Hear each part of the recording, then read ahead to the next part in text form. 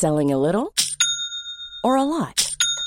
Shopify helps you do your thing however you cha-ching. Shopify is the global commerce platform that helps you sell at every stage of your business. From the launch your online shop stage to the first real-life store stage, all the way to the did we just hit a million orders stage. Shopify is there to help you grow. Shopify helps you turn browsers into buyers with the internet's best converting checkout. 36% better on average compared to other leading commerce platforms. Because businesses that grow, grow with Shopify. Get a $1 per month trial period at shopify.com/work. Shopify.com/work.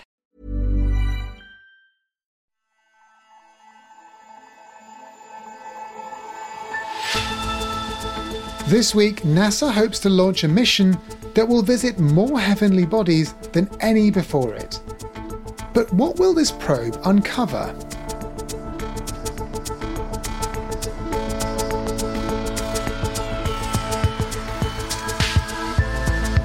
Hello and welcome to Babbage, our weekly podcast on science and technology.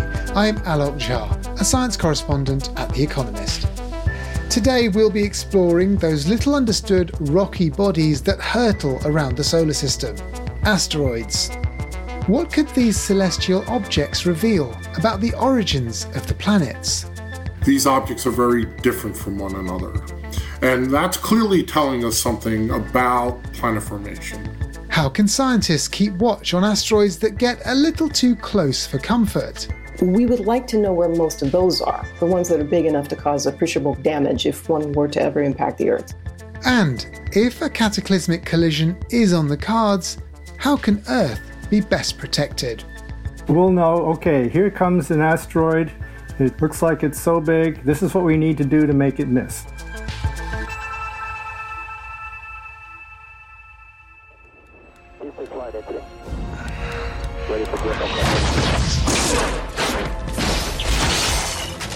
The threat of an enormous space rock crashing into planet Earth is a classic setup for disaster films.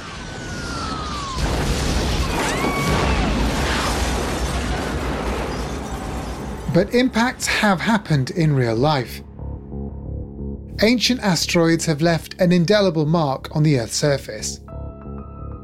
The Chicxulub crater in Mexico, for example, is the remnant of a 10-kilometre wide asteroid that crashed into our planet 65 million years ago.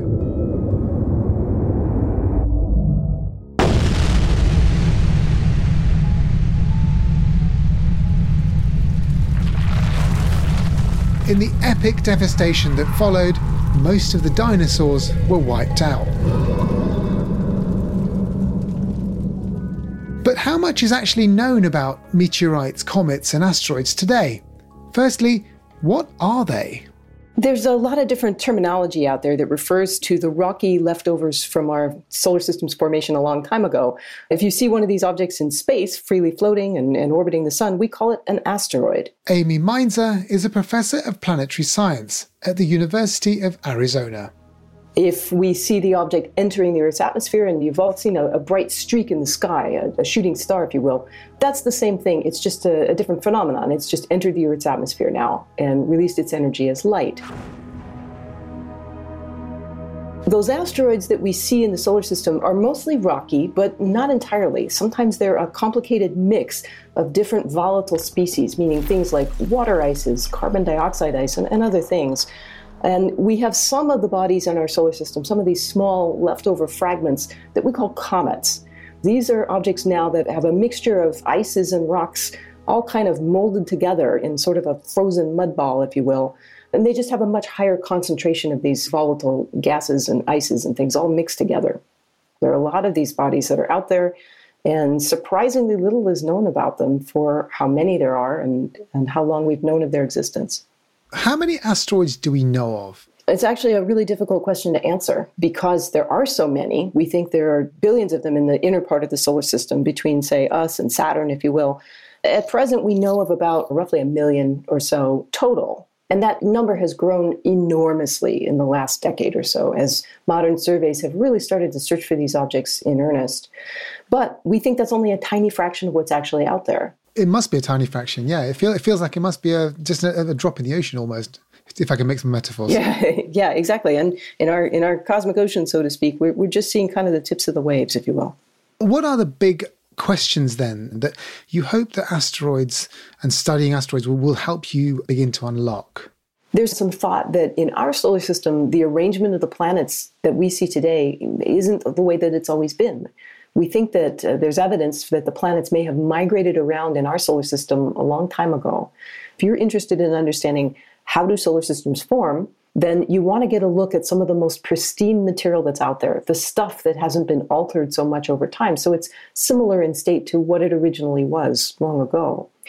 This is why asteroids and comets are so useful, because they're so old. And especially the further out in the solar system you go, the older and less processed we think things tend to be, especially among the small bodies like the Jupiter Trojans. They've just been around for a really long time. It's very cold that far away from the sun. And so they haven't experienced the degree of thermal alteration that objects that get really close to the sun in the inner part of the solar system have experienced. And so essentially they're kind of like fossils for the solar system to understand what it was like billions of years ago when the Earth was a baby, basically. Absolutely. They're fossils, they're time capsules, they're kind of a Rosetta Stone for understanding what the conditions were like of the solar nebula that gave birth to our solar system. We can look at the asteroids and comets. They're kind of like leaves falling into a rapidly moving stream. They get carried downstream. If you want to understand the pattern of the water and the eddies as all of these big rocks in the stream move and deflect the water, you can watch the way that the leaves move. And in this sense, we can watch the asteroids as they've been carried around by all the gravitational perturbations of these planets as they've rearranged over many billions of years. On Saturday, October 16th, NASA, America's space agency, plans to launch Lucy, a mission to some far-flung asteroids. The Lucy mission is a robotic mission to explore a really fascinating population of asteroids called the Jupiter Trojan asteroids. These are asteroids that lead or follow Jupiter in its orbit by about 60 degrees. And they're interesting because they're the leftovers of planet formation. My name is Hal Levison from the Southwest Research Institute in Boulder, Colorado, and I'm the Lucy Principal Investigator. You can think of it as sort of the CEO of the project. These objects are believed to have originally formed throughout the outer planetary system and were captured during the final gasps of giant planet formation. And we believe that by studying not only individual objects, but as a whole population, we're going to be able to untangle what happened during that final process. One of the really puzzling aspects of this population is, despite the fact that it inhabits a relatively small region of space, these objects are very different from one another.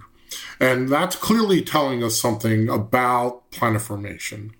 But in order to understand what this diversity is telling us, we need to actually sample a diverse population of objects. So as a result, Lucy needs to go to a lot of different things. And that's leading us to this very, if you don't mind me saying, really brilliant trajectory where we rattle around in the inner solar system for a while and get to visit a total of 7 of these really fascinating objects. Can you tell me what kind of measurements Lucy will be making around the various Trojans and asteroids it's going to see? Because we're trying to cover a lot of real estate, we're going to a lot of objects, Lucy has to be moving very quickly. Our encounter velocities are between 6 and 9 kilometers a second. And as a result, we're not stopping and looking at these objects in detail. We're performing flybys, which is really a natural thing to do for a first reconnaissance of a new population. But we're going to study everything we possibly can during these flybys. So we're going to look at geology, and we're looking for evidence of venting and the size distribution of craters and things like that. We're also going to be able to look at the chemistry of the surface with a near-infrared spectrometer, trying to find out if there are ices or organics on the surface of these bodies. And finally, we're going to be measuring their temperature. And as we look at how the surface cools off or heats up as it moves in and out of the sun, we should be able to measure the properties of the surface, whether it's grainy or fluffy or made out of rock. The other thing that we're going to do is we're going to use the communication system that we have with the spacecraft to measure the Doppler shift as we go by, and that will give us the mass of the object. So we're basically doing everything we can with a flyby. And I'm assuming, of course, there's going to be very nice high-resolution pictures of these objects that we can all enjoy. That's right. These things are going to be beautiful, I hope. And of course, the thing I'm really hoping for is we're going to find something we didn't expect. That's when science really changes. I'd be a little disappointed if we just saw what we were expecting to see. Well, let me push you on that a little bit.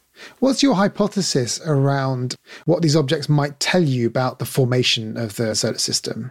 Well, for example, these objects are very different from one another when we view them from the ground. And in particular, the colors are different. They range from just gray to actually fairly red.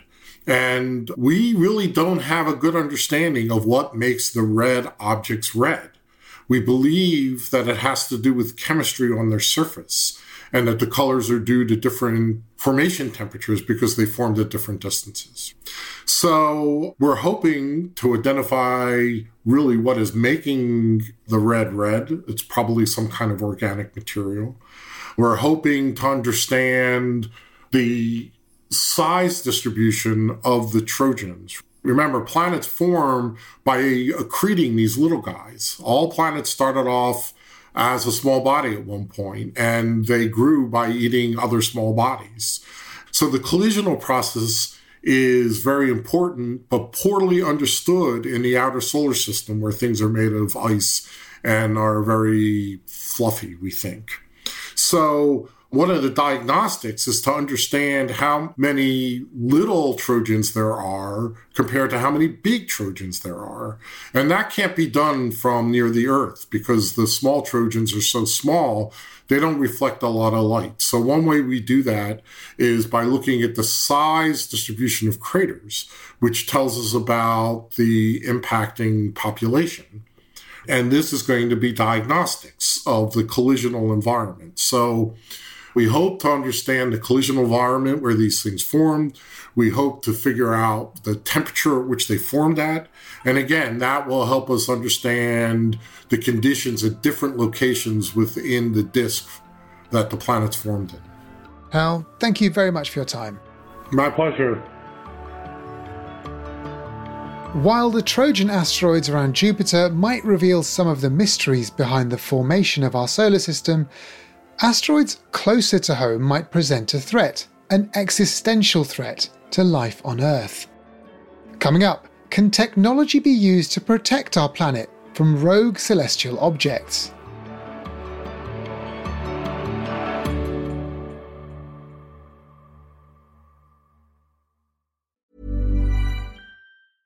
Hey, I'm Ryan Reynolds. At Mint Mobile, we like to do the opposite of what Big Wireless does. They charge you a lot. We charge you a little. So naturally, when they announced they'd be raising their prices due to inflation, we decided to deflate our prices due to not hating you. That's right. We're cutting the price of Mint Unlimited from $30 a month to just $15 a month. Give it a try at mintmobile.com/switch. $45 up front for 3 months plus taxes and fees. Promo rate for new customers for limited time. Unlimited more than 40 gigabytes per month. Slows full terms at mintmobile.com.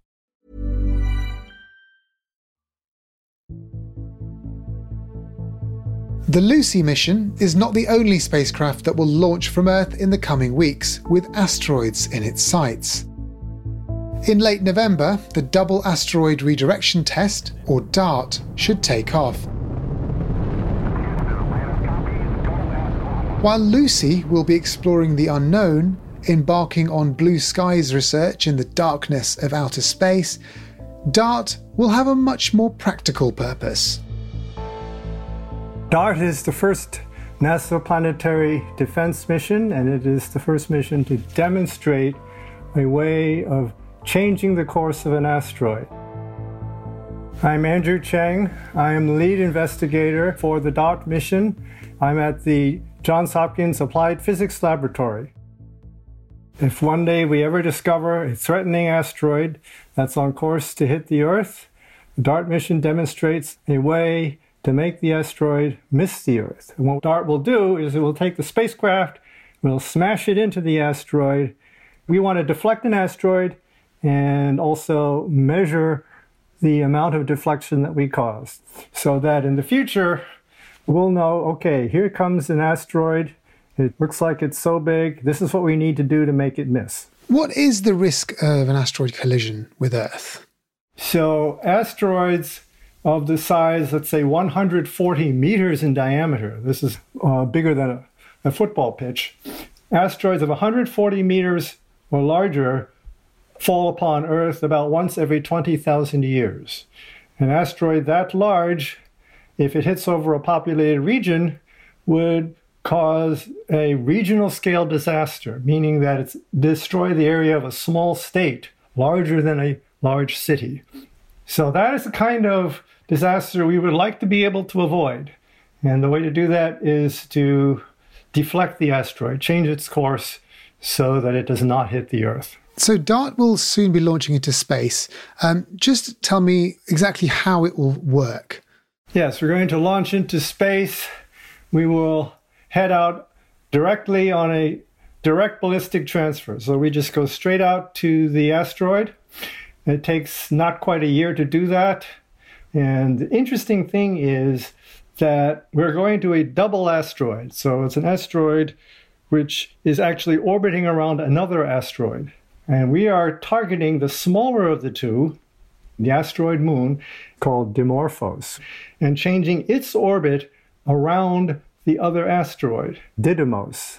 About 30 days before reaching Didymos, we will have our first pictures of Didymos. And those pictures will be used to help steer us close enough to the asteroid that the spacecraft can take over with its autonomous guidance system. And in the last 4 hours before we reach the asteroid, the spacecraft actually controls itself. It's no longer being steered from the ground, but it will guide itself by taking pictures of the asteroid, processing them on board, and then determining what steering corrections it needs to be able to hit the asteroid. So what are some of the challenges you're faced with when you're trying to hit a moving asteroid? So when the camera sees the target, it sees not one, but two asteroids. And the spacecraft needs to be able to decide which one is the correct target to hit. So we do that automatically. And there's another complication as well, which is that when we first get close enough to actually be able to distinguish the two asteroids as separate bodies in the camera, our actual target is not visible. It's not visible because it's behind the other bigger asteroid. And so only 1 hour before the planned impact, the camera actually sees its target come out from behind the other asteroid. So it recognizes, okay, there's my target, and then it will home in on that. So the last few minutes is when we actually need to acquire all the data that we want for being able to determine exactly where we hit, exactly what does the terrain look like.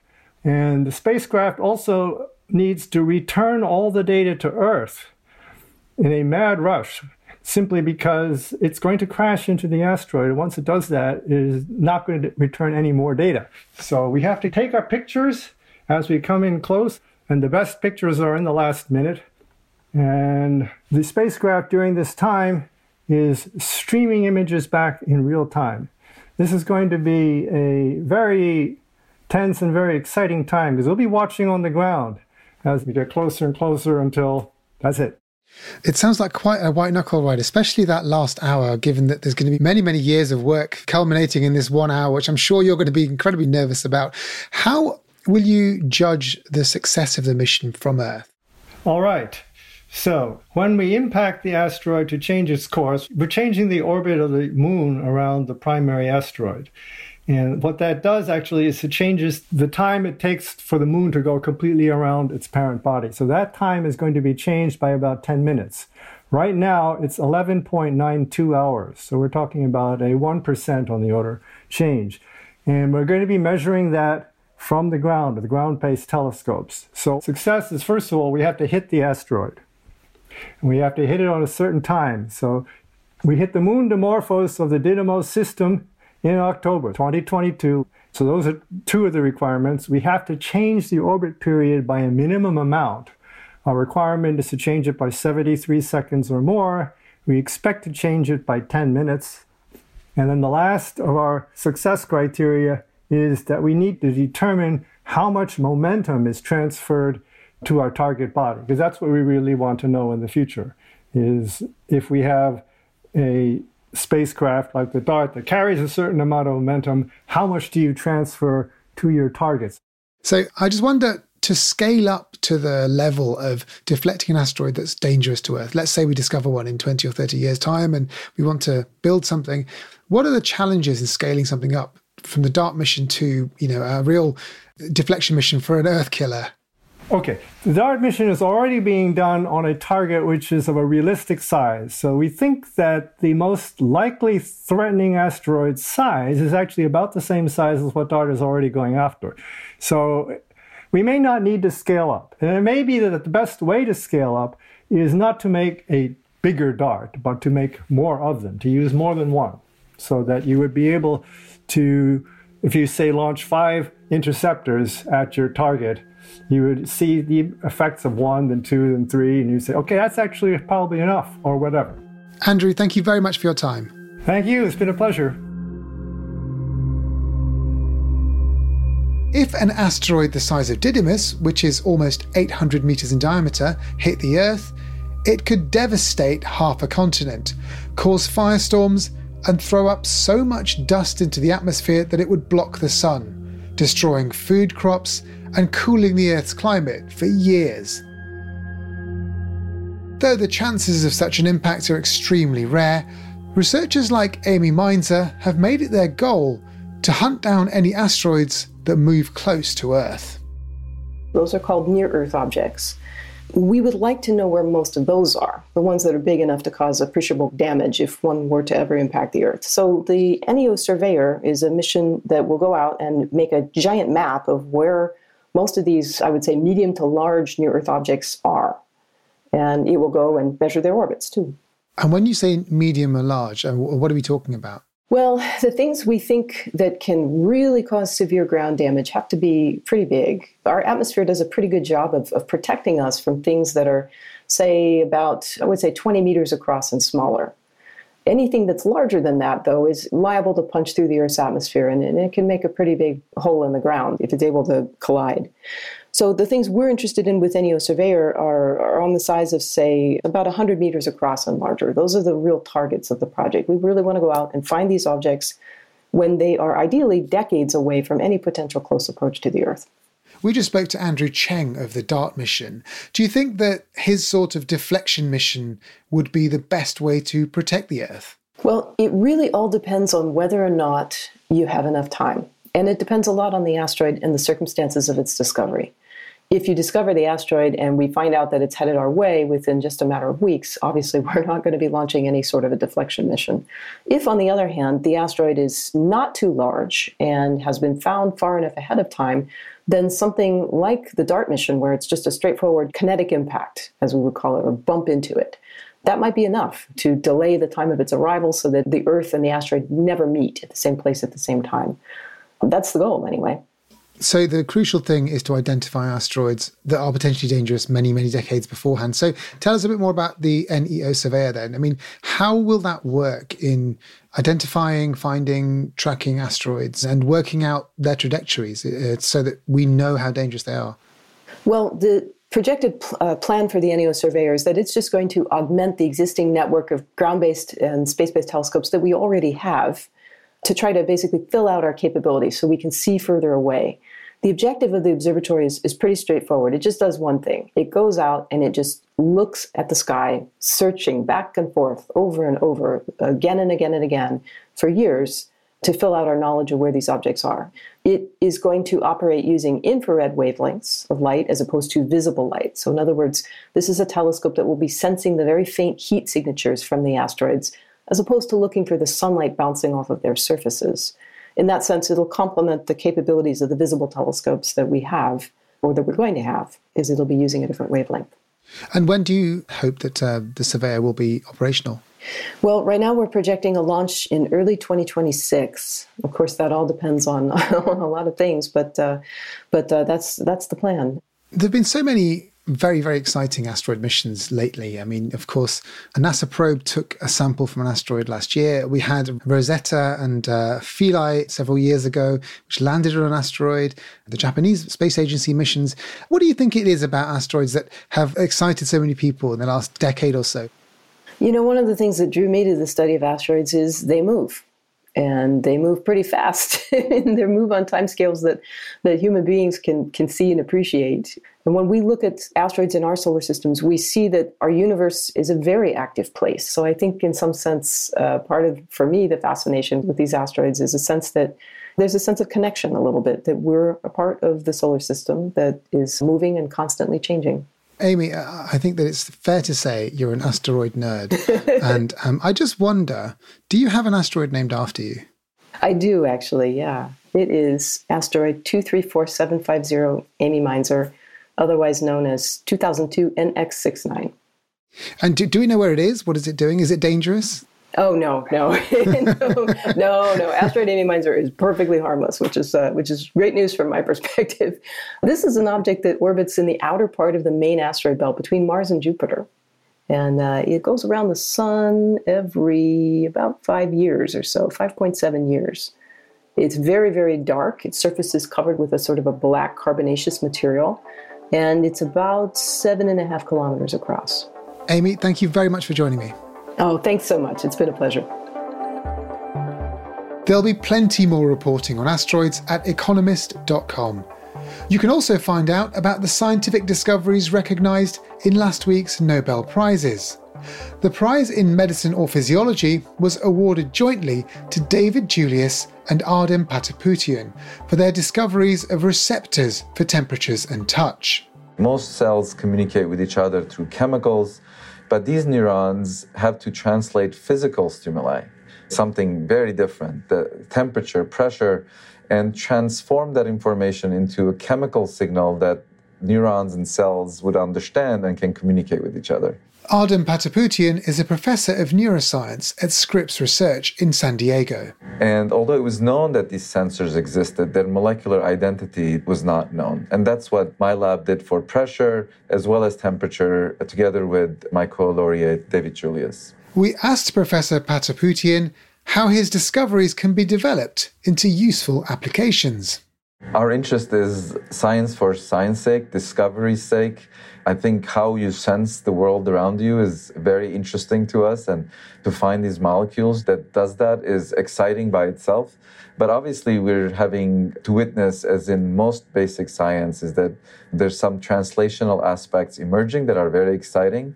It is possible that blocking these receptors or sensors could provide tomorrow's medications for pain. But also we're finding out that similar to sense of touch, pressure sensing is also important for many other processes, including regulating blood pressure, regulating sensation of bladder filling, many other things where their mechanical nature, these molecules seem to be playing a role. And each of these cases present a possibility to help humankind by translating these findings into the clinic, hopefully sometime soon. You can read more in The Economist. Get your best subscription offer at economist.com/podcast offer. That link is in the show notes.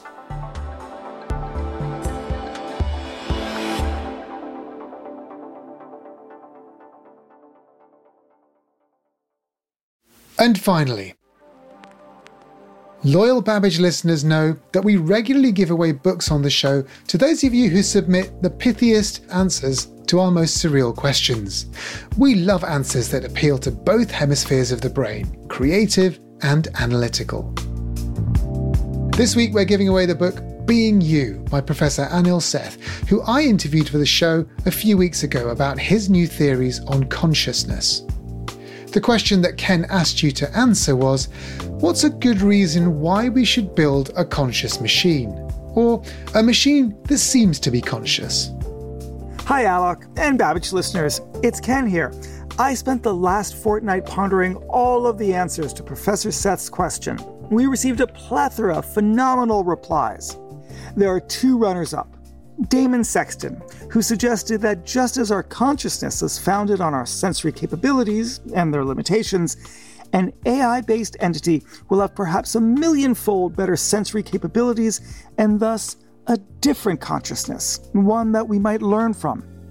The second runner-up, Robert Lipinski, who explained that a consciousness would, quote, reestablish a space for conscientious objectors in our society.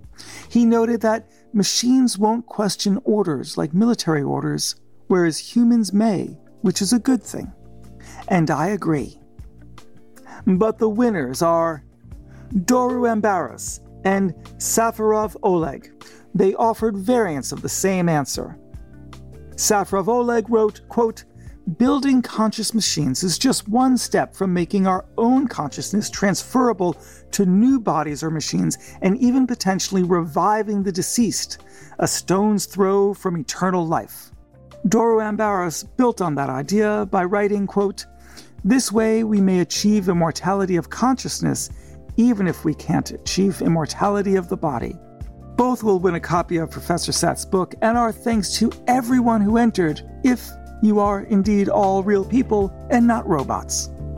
Thanks. Thanks, Ken. And thank you for listening to Babbage.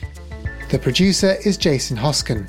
The programme was mixed by Nico Rofast, and the editor is Sandra Shmueli.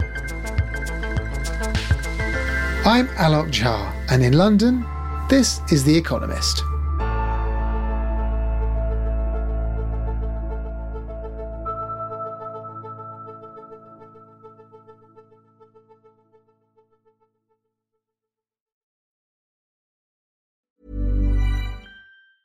Ever catch yourself eating the same flavorless dinner 3 days in a row? Dreaming of something better? Well, HelloFresh is your guilt-free dream come true, baby. It's me, Keke Palmer. Let's wake up those taste buds with hot, juicy pecan-crusted chicken or garlic butter shrimp scampi. Hello Fresh. Stop dreaming of all the delicious possibilities and dig in at HelloFresh.com. Let's get this dinner party started.